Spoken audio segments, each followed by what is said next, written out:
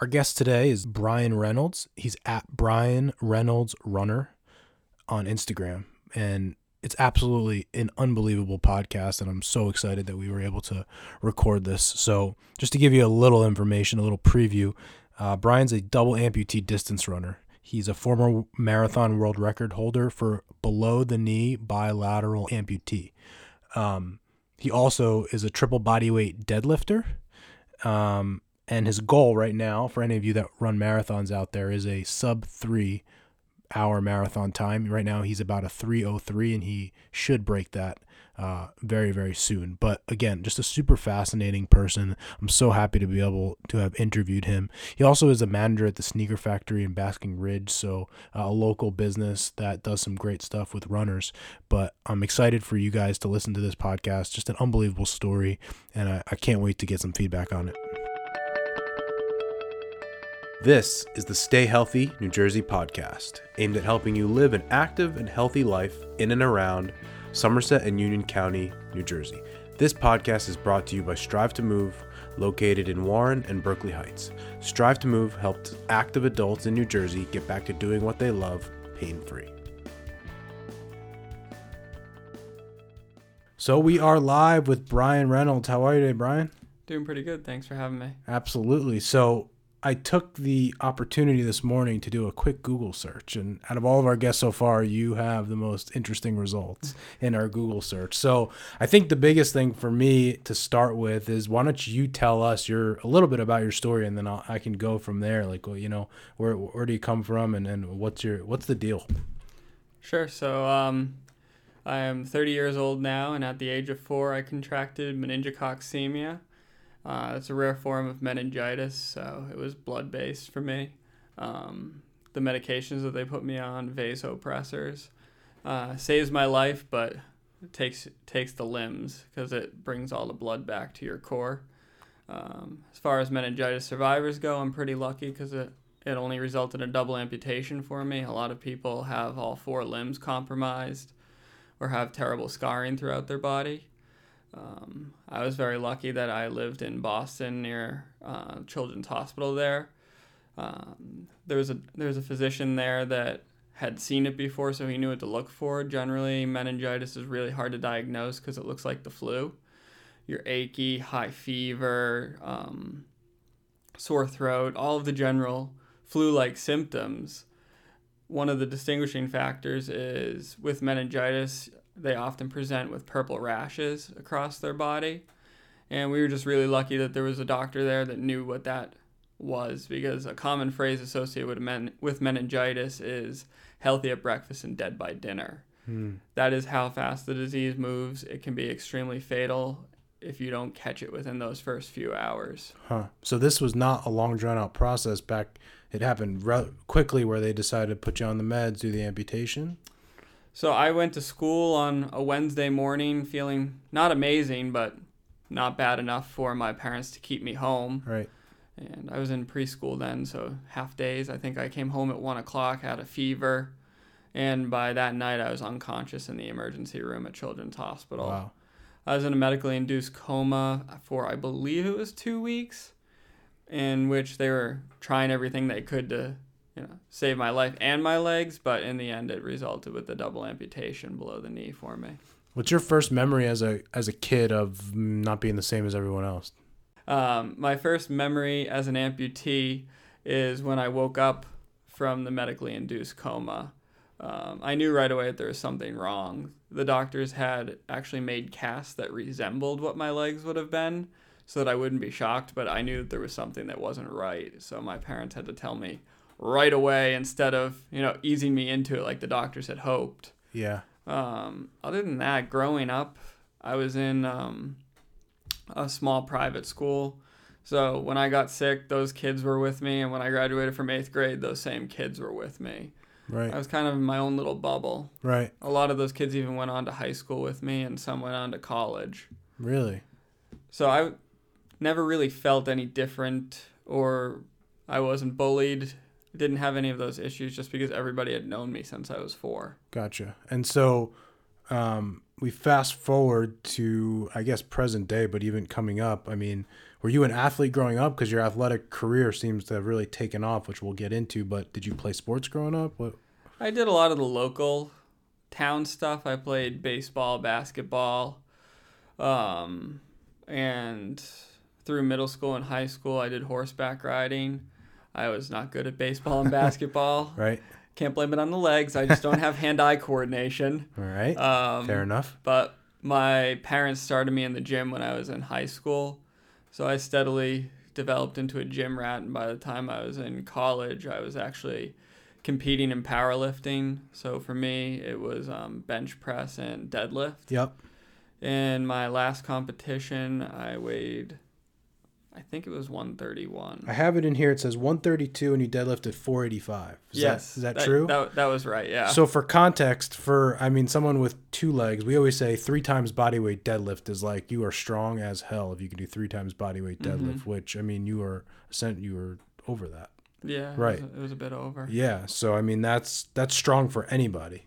And so let's go into right now. You have, and forgive me if I don't have the proper terms. Are they called blades that you're wearing right now? Or running blades. Running blades. Yeah, it's the common phrase that everyone knows for amputee runners. Got it. But when you were powerlifting, is that what equipment did you have? So I was just using an everyday walking foot for that. The blades would compress too much and snap under that kind of weight. Got it. Which I had those problems anyways with walking feet. Right. I think my final year of competing, I went through 17 pairs of feet, actually. Yeah, it's interesting because, I mean, I guess your athletic career can only move really as fast as technology moves in that sense, a little bit, right? Yeah, and I think that's the main problem for amputees in general is that athletic componentry for our prosthetics is not covered by insurance. Got it. And because of that, it means that a lot of amputees don't have the opportunity to compete in sports at all, or if they do compete in sports, they're very uncomfortable with what they're wearing. Right. It'd be like if you tried to run a marathon in steel-tipped work boots. Right. It's not something that you'd really want to do. Right. My running legs are extremely expensive. My prosthetist has quoted them for me at over $30,000 a piece. And I get new ones every 10 months. Wow. So when you think about developing countries or poorer areas of even the United States, it's just extremely hard for amputees to get the stuff that they need. Insurance only provides what's necessary for walking. So what do most people do that want to be want to be competitive if $30,000 every 10 months? I will say that I probably go through them faster than most amputees do. I'm running a lot of miles. Right. I'd say most amputees probably get somewhere in the 3-year range out of the blades. But Got it. There's finally starting to be a lot of charities that help out with providing that sort of equipment to amputees. Yeah. But they're not quite big enough yet to really help huge volumes of people. Got it. So it still is kind of an exclusive sphere. Right.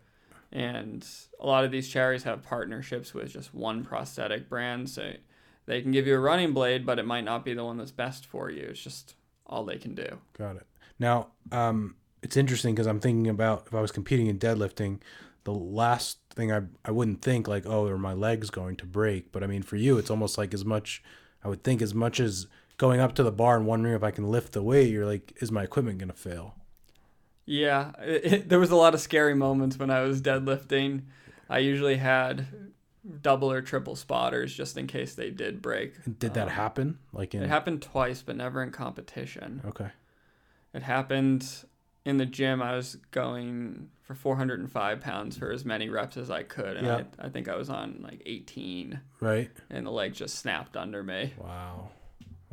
Now, versus someone in a deadlift, mostly for the most part, it's a full body exercise, but we feel a lot of hamstrings and glutes. Now, when you get fatigued in a deadlift situation, do you feel the same fatigue or is it different because of prosthetics? I would say if I could go back and start powerlifting again, I'd probably be much better at it now than I was. Really? I didn't train lower body at all. I just straight leg deadlift. Yep. It was 100% back. Got it. So my back would just be massively tired from it. Right. Part of that was the prosthetics I was using. They just were not equipped for that. Yep. Part of it was just having weak legs, so I let my back do the work. Right.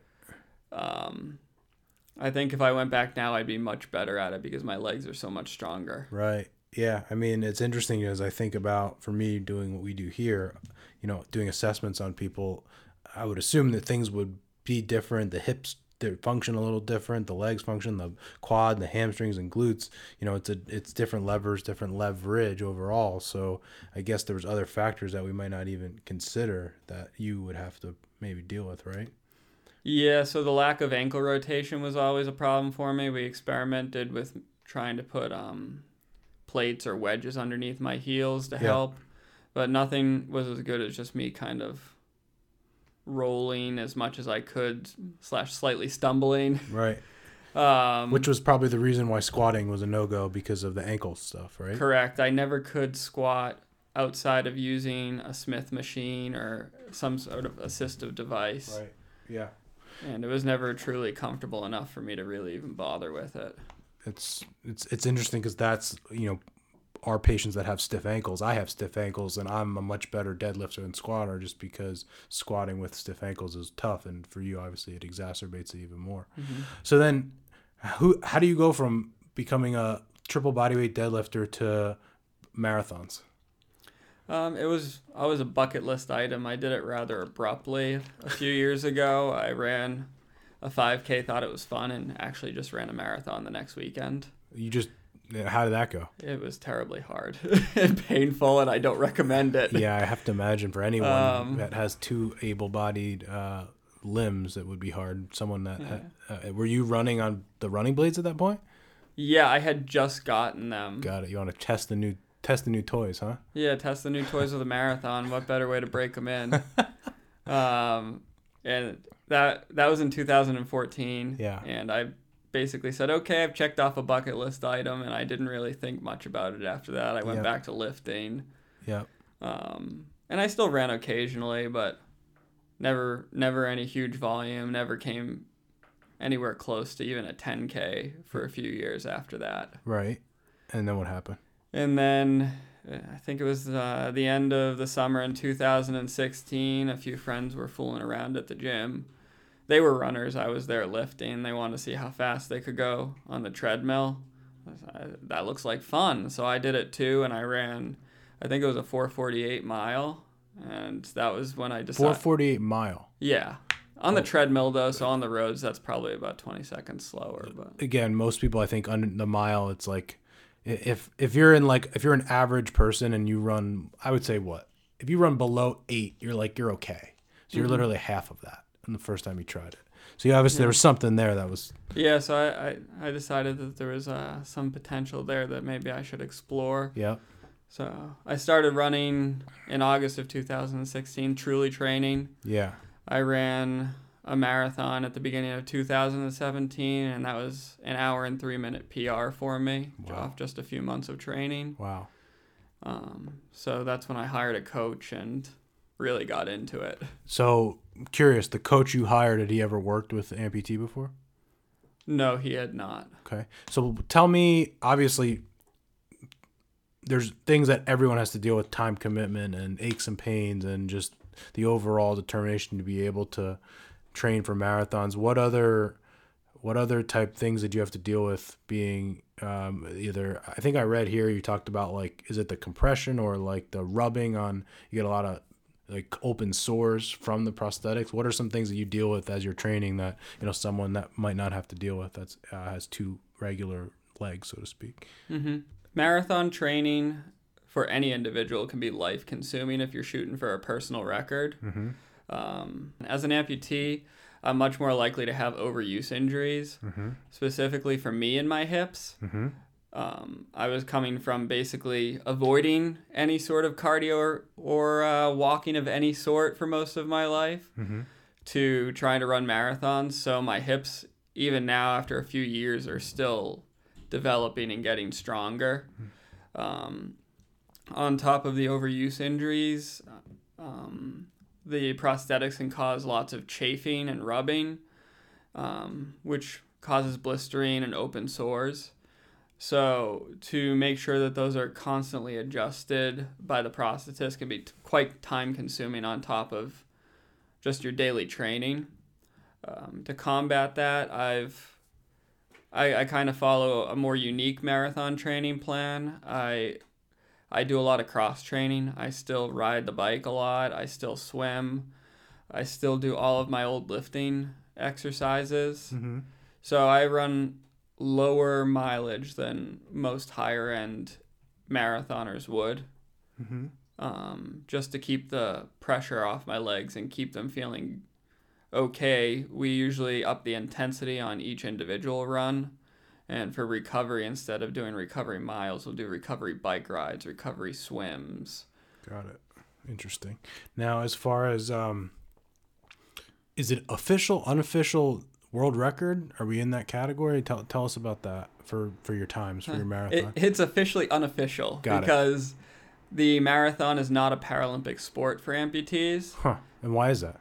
Just hasn't been put through? No real. In the past, there just hasn't been enough amputees to really fill a field. Yep. You're talking about 4 or 5 of us worldwide that can run these speeds. Is that right? Yeah. There's almost no one because it's not in the Paralympics. Got it. There's not much incentive. Sure. Okay. For amputees to go out there and figure out what works for their body and to put in the training hours. So you hold the unofficial, I'm saying in quotes, official marathon time record in the world. It was just recently broken by another amputee. Is that right? Where is he or she located? He lives in Florida, but he's a Kenyan. Wow. And he was an elite athlete before he lost his legs. Got it. Okay. And so what was his time? He ran 2:42. So that's in your about 3:02 at this point, 3:01. Correct. Yeah. I was on pace in Chicago to run in the low 250s and tripped at mile 22 and fell and got a concussion. Seriously? Yep. Oh my gosh. So you're in that ballpark then? Yeah, so he's not hugely ahead of me. Got it. I think he's probably faster than 2 hours and 42 minutes. Right. But I have to remember I am less than 3 years into the sport. Yeah. And he is in decades of the sport. Right. So I have so many questions right now. First one is just for context, and I don't even know this answer. An average Joe that qualifies for the marathon that's like a mediocre runner, what would their roughly if they finish in what type of time? I believe that the average male in the United States is somewhere in the 4 hours and 15 minutes to 4 hours and 30 minutes. Got it. So what's your pace is like on average? 4 hours and 45 minutes. Got it. That is roughly like a 10 to an 11 minute pace. And so what is your rough pace? And if you're running a 3-hour marathon? For a 3-hour marathon, it is, I believe, a 6:58 pace. Got it. Okay. Yeah. So you're moving and shaking there. All right. So then talking about the gentleman, the Kenyan who was able-bodied, is that an advantage or a disadvantage for him that he was able-bodied for as long as he was? Well, for me and my thought process, there's no direct science that says this as far as I know, but from what I think is my legs are very delicate. When I was young, I got amputated when I was younger, so I had child's muscles. They weren't developed. Right. And because I was sick, I lost a lot of tissue, so my legs are all bone. Got it. He was amputated in his mid to late 20s and had been a runner for a decade or two. So his muscles were extremely well developed and his tissue wasn't ravaged by disease. So when they amputated him, they were able to wrap his leg very nicely in all of the excess muscle. Right. So he doesn't have the same types of chafing issues and bone issues with the tibia and fibula. Got it. So at least in my line of thought, that gives him an advantage as far as he can run more of a marathon-based mileage. Yeah. Do you guys have any plans where you're going to be in the same race? So we were in the same race back in October out in San Diego. It was a 10-mile race. And then next year, we will probably both be at the starting line of the Boston Marathon. They just announced this year that they're going to have an elite para-athlete division. So that's cool, right? So, yeah. So there'll be a few of a few amputees that will be there actually racing against each other, really for the first time Interesting. in a long distance type event. Huh. And so what has been, I didn't even realize this in the last recent time, it's just that this becoming more popular for the marathon because more people are doing it? I think that there's been a big push in equality everywhere. Yeah. And, it's decades ago, so people don't really remember it, but this is how wheelchair racing started. The Boston Marathon actually made an elite wheelchair racing category, and it was the first world major to do so. And this was back in the 1980s, I think. And fast forward a few decades, and it's a staple in every single world major marathon. They cover them the same way that they cover any other elite racer. So I think that this step helps with recognition, and it will help make more amputees realize that this is an actual possibility. Right. There's plenty of amputees that run. There's just very few that run distance at a high level. Do you expect in 3-4 Olympics from now that it's an Olympic sport or a Paralympic? Yes, I could see it becoming that. As there's more and more amputees that can run faster in competitive times, I think that there's no doubt that it will eventually become a Paralympic sport. So it is a Paralympic sport. They have the wheelchair racing for the marathon, and I believe that they have the marathon for visually impaired athletes as well. Mm-hmm. It just hasn't trickled down to amputees yet. On the track, at least, they don't have long distance for amputees. They don't have anything past the 400 meters because you have to stay in your lane. They're worried that when you are allowed to leave your lanes in the 800, the 1500 meter, that our blades are going to clip together. At least for below the knee amputees, we run exactly the same as anyone else does. Right. Our legs move in the same pattern. We have a knee bend. Right. I think the only issue on the track is when you include above the knee amputees, they have to circumduct their legs out so their stride is wider rather than longer. I got it. I know what you're saying with that. But I think as more people begin to do it and technology advances more, we're going to see longer distances start to become a thing because not every person wants to get on the track and sprint. How does that work now if they start doing events? Do they say, all right, we have somebody that's a single leg amputee versus below the knee versus, is that different races? How would that work? I am not 100% sure how they do it at the Paralympic level. Mm-hmm. They do have different races, but I don't know what happens if there's not enough competitors to fill a category. Got it. So yes, they do have above the knee category, below the knee category, arm amputee category, but if only one of each of those shows up, I'm not sure if they put them all together or not. Got it. Unfortunately, he's gone, I guess, to jail now, but back, the original guy with the blade, Oscar Pistorius, yeah. Is it totally, I mean, I remember people talking about debating on TV whether it was almost an advantage that he had prosthetic legs. And you live this world. I would think there could be absolutely no way it could be an advantage, right? No, there's no way there's an advantage to it. If there was, you'd see all the top sprinters getting amputations and running faster. Yeah, I would assume so. Right? Unless we see this Kenyan gentleman whose name is Marco Cicchetto. Yeah. If we see him go and run a 2-hour marathon, maybe I'll believe it then. Yeah. But we're missing muscles. We're missing joint rotation. Our hips have to work harder. Yeah. Every muscle has to work harder. Right. I guess there could be a point where technology is able to assist more and more in the bionic type world. But I would think that just like regular Olympics, bionics is not allowed in the regular Olympics. You can't have something that's helping your leg move forward. Right. So yeah, I don't see it ever moving to a point in the Paralympics or in high-level competition where that would be a question. Gotcha. I see. Now, right now you have your blades on and you're wearing sneakers with them. When you run, do you wear sneakers? So these are actually, it's kind of a trick. It does look like a blade, but it's not a running blade. Okay. It's just a high activity foot. Got it. So it's a little bit lighter. I do sacrifice some mobility in the ankle. It only flexes forward and backwards instead of sideways like a lot of ankles do. But sure. For me personally, I enjoy the lighter weight foot. Yeah. It means if I have to run after my kids in the yard or to stop them going out into the street, I can. Yep. So I'm willing to sacrifice that, but a lot of amputees choose to have a full ankle rotation foot. Got it. My blades I would not run in shoes. They have tire treads on the bottom of them. Got it. So it's basically just, it's like, it would be the same as changing out your shoes when they have too many miles on them. I peel the rubber off and put on the new tire treads. You mentioned that part of you do a lot of cross training already. Have you considered triathlons? Yeah, I am still drowning slowly in the swim. Well, Hannah right here was a college Division I swimmer, so I think you found your swim coach, right? We were talking about it. Okay, there you go. Because I go to Lifetime as well. There, so. Oh wow, all right. But I'm getting there. I'm up to about 1,250 meters at a time in the swim. I just can't get rid of the pull buoy between my legs. Hannah, I think you could help with that, right? Yeah. All right. So we'll try to get that going. That would be something you'd want to do though? Yeah, I was.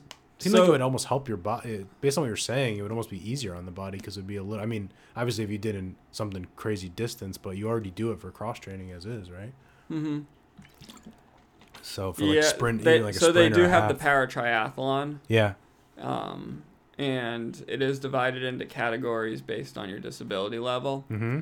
So I forget if there's 4 or 5 categories in the para triathlon. Yep.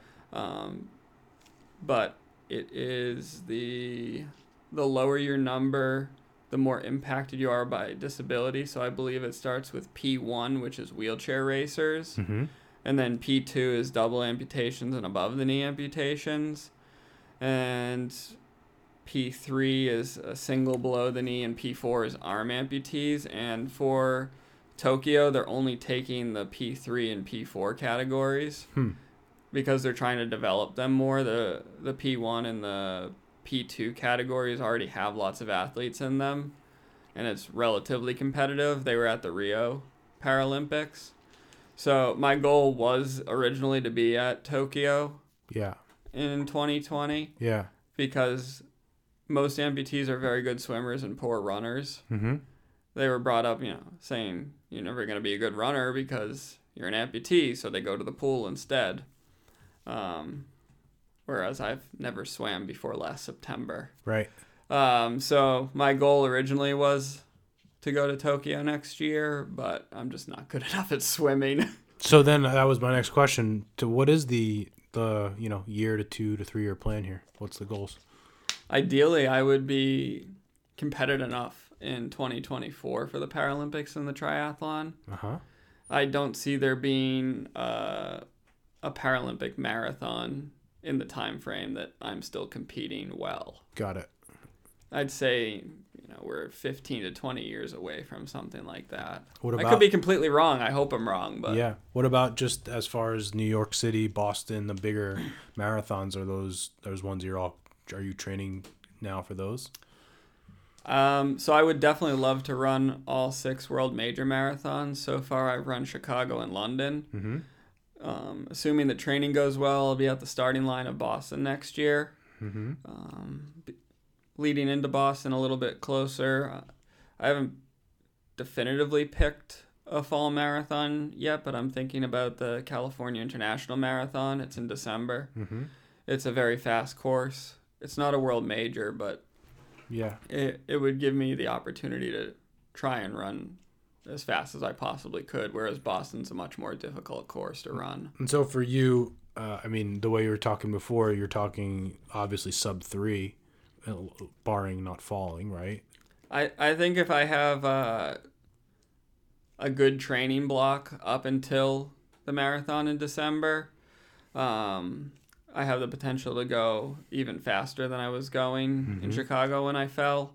I think that I could put myself in a much more competitive place in the 2:45 range. Mm-hmm. So it would narrow the gap a little bit between me and Marco before we're both on the starting line together. Yep.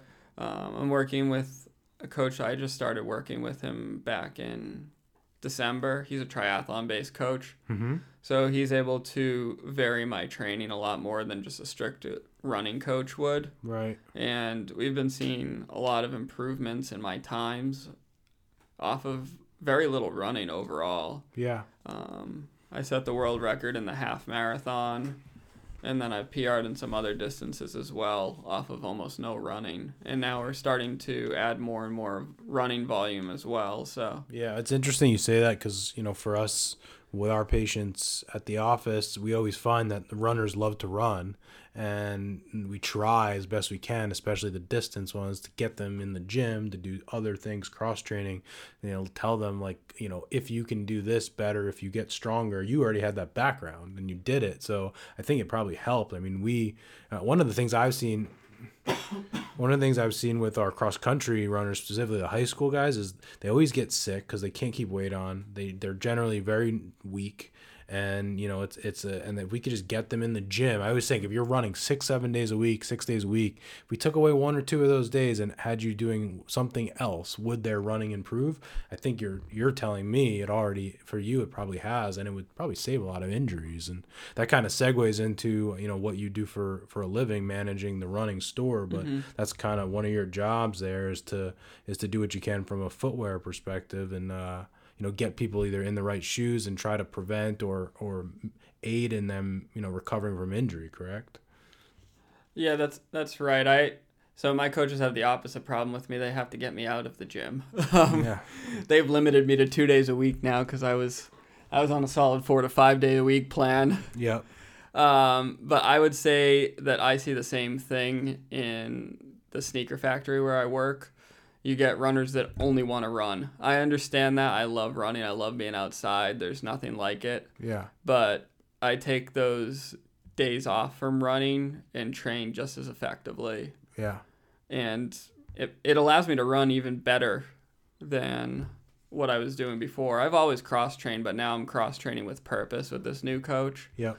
And it's made me far stronger. Mm-hmm. I ran the New York City half back in March, and I ran 1 hour and 19 minutes, which is a 6:05 pace, I think. And I did that off of no running. That was only biking for the first 3 months of the year. That's wild. So it does work if you do it purposefully, and it's hard to make other people see that or believe it. Yeah. Talk to me about your process at Sneaker Factory. Most people, they want to start running, they go online, they're size 9, they buy a size 9, they just go. What you guys do there from a shoe fitting perspective, how does that differ from that process? So unless you know exactly what you're looking for and you've been fitted before, it's really hard to just go online or go to a big box store and buy a shoe.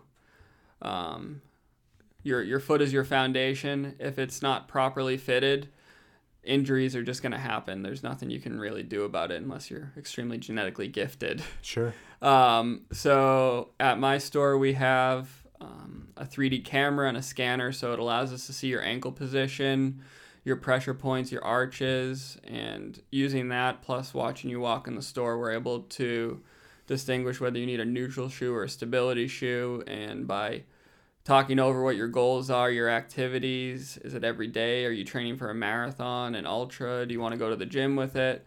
It really allows us to bring out a shoe that's much more fitted to you, right, rather than just that shoe looks nice. Right, yeah. And it definitely helps decrease injuries and foot problems and knee problems by making sure that you have that correct fit. Yeah, I think it's something that, we don't give enough. The problem with running in general is that the barrier of entry is literally nothing. You get a pair of sneakers and you go. But people don't realize that, from a technique perspective, from an equipment perspective, from a dosage of mileage perspective, all of those things factor in. If you think about what running is, it's literally hopping from one foot to the other repeatedly for hours on end. 12 times your body weight every step. Every step. And then if you don't have a proper base of support from a strength perspective or from a equipment perspective, or you don't have the biomechanics, an injury is just inevitable. And the thing with running is it's not like I got hit by a truck, right? You just get hit and then you're out. It's usually like, my foot hurts today, and then the next day it's a little worse, and then it gets a little worse, and the next day you can't walk. And so it's these accumulative, like you talked about before, that cumulative trauma type injuries that happen over. It just builds over days, weeks, months, and then it takes that amount of time to get rid of as well. Right. And I think what a lot of people don't realize is the big box stores, whether it's Dick's or if you're buying your shoes at Sears or anywhere else, as every single brand that sells a running shoe also sells lesser quality shoes to these big box stores. So even though it says Nike Run on it, it's not the same Nike Run or New Balance Run that we sell in the store. I didn't even tell me about that. I didn't even know that. So every single brand, it's not just a Nike thing or a New Balance thing. They do sell cheaper shoes to all of these big box stores. Mm-hmm. There's a reason why they're $60 and ours are $120 plus. Sure. It's because the cushioning in them is of an inferior quality. Got it. And the ones that they sell to us, I wouldn't say exclusively, Dick's will get some of the models, but in general, the only shoes that we have coming in from these companies is their higher end models. So there's a reason why you're paying $120 versus $60. Sure. It's cushioning that's much higher quality, right, than what you're going to get in those stores. And a lot of the companies sell models exclusively to running stores only. Got it. Yeah. So you can't actually get some of the nicer models at the big box stores. What did someone said once? You spend the most time on your back in your bed and on your feet, so you probably should spend a little bit of money on your bed and on your shoes. Exactly. Spend a lot of time on both of those, so we might as well invest in those things, right? Yeah, I know it sounds like sticker shock when a pair of shoes costs $120 or $150. Yeah. But it's much better than spending double, triple, quadruple that at the doctor trying to get the injury fixed, is what I tell people. Yeah, that, and also you buy the $60 pair of sneakers that you wear a hole in them in 2 months, you're spending another $60, so you're already at that cost anyway, when if you were fitted right the first time, you might have only had to do it once. Exactly. And the higher end shoes do last longer as well. Yeah. Unless you're training for a marathon or walking crazy distances, you're going to get at least 6 months out of them. Yeah. It's funny because everyone always asks me when they talk shoes, oh, do they have enough support? And my first thought is like, I don't even know if you need support. Maybe, like you said, maybe you need less stability. Maybe you need more of a stiffer shoe, but maybe you don't. Support is such a catchword in the running business for shoes. Everyone comes in and wants a supportive shoe. Exactly. Yeah. What does that even mean? For somebody who actually needs a supportive shoe, it means that they don't have arches, that they're pronating inwards. Right. But the amount of people that actually need that isn't very high. Yes, exactly. So the old running industry, 70s, 80s, 90s, everybody put arch support in. Mm-hmm. And now in a little bit more modern times, we have the scanners and we can see the arch properly, and we're not doing that as much anymore. It's shifting back to a more neutral shoe. Right. Yeah. And as far as brands for you guys, it's just you guys aren't specific at your store to one brand. It's specific to the person, right? Exactly. Unless somebody comes in and refuses to try on any other brands and they need Nike or Saucony or New Balance. Yeah. I usually like to bring out at least 4 different brands for each person, just because every single brand has a different type of cushioning. Mm-hmm. And it could be a brand you've never heard of before, and their cushioning just feels right to you, unlike Nike might or New Balance or any other brand. Awesome. So we always try and bring out a variety just so you can see what's out there. Cool. So, I mean, you guys out there listening, if you are planning on even starting to do some 5Ks, we have patients that in the summer, they just like to get out and run some 5Ks.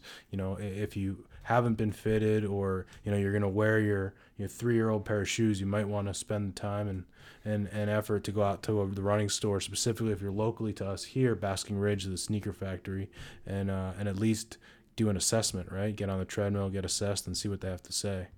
Yep, the assessment's free for everybody that wants it. Cool. One more thing before we go. Hannah, just show me. So what we're doing on July 20th in partnership with the Sneaker Factory at Mountain Park in Basking Ridge, we're doing 8 a.m. a group run. And so before everyone freaks out about a group run because you can't run 20 miles, it's for all levels. So whether you want to run 1 mile for 10, 20, 30 minutes or you want to run for an hour, there's going to be different groups. We're hoping to get some sponsors out there, but we're hoping to see some people out there who want to run in a group so it's not so boring. But even if you're not a runner, we want you to come out. We are also, Brian just informed me, you can come and walk as well. So even if you just want to walk, we want to bring people out, get you together, and we want to see you out there. So that's going to be 8 a.m. on July 20th at Mountain Park in Basking Ridge. all ages, all running ability levels. That's most people's biggest fear, that if they're not running a sub-3 marathon, they shouldn't show up. You can show up even if you're running a 15-minute mile. So we want you to come. Yeah, like Hannah, she'll run so Hannah, you can run the 15-minute mile, and you can teach Brian how to swim properly. And if you guys combine, you'll win. You'll win the Olympics. So Brian, anything else? What's your social media? On Instagram, it's Brian Reynolds Runner. And how do you spell it? It's Rey, right? Or R. Yeah, on Instagram, it's Brian Reynolds Runner, BrianReynolds. Got it. And so you post, I was checking out your Instagram, so you kind of post your runs and the different things that you're doing, which is pretty interesting. So definitely give Brian a follow on Instagram for that. So Brian, I mean, this was fantastic. We started this thing because we wanted to interview local businesses, and then we got to meet someone like you who has an amazing story. So we really appreciate it. I've enjoyed talking to you. Thanks. I really appreciate you having me. Thanks. Thank you for tuning in to the Stay Healthy New Jersey podcast, brought to you by Strive to Move. If your pain or injury is preventing you from living the healthy and active lifestyle you love and deserve, and want to get back to doing what you love pain-free, we offer both a free ebook and free over-the-phone consultation to help you figure out the root cause of your pain and the best next steps to help resolve it. Find our ebooks online at strivetomove.com/ourservices. There you'll find an ebook for topics on such things as back pain, knee pain, sports injuries, and CrossFit injuries. These ebooks will provide you with free expert advice, tips, and exercises to help solve your pain from the comfort of your own home. Just visit strivetomove.com/ourservices to download your ebook and have it delivered directly to your inbox. We also offer free, no-obligation phone consults with a doctor on staff to New Jersey residents. Just call us at 908-547-0729 or visit us at strivetomove.com and click the Talk to the Doctor First button on the homepage to schedule a call with us. Thanks again for joining us, and we will see you next time on the Stay Healthy New Jersey podcast.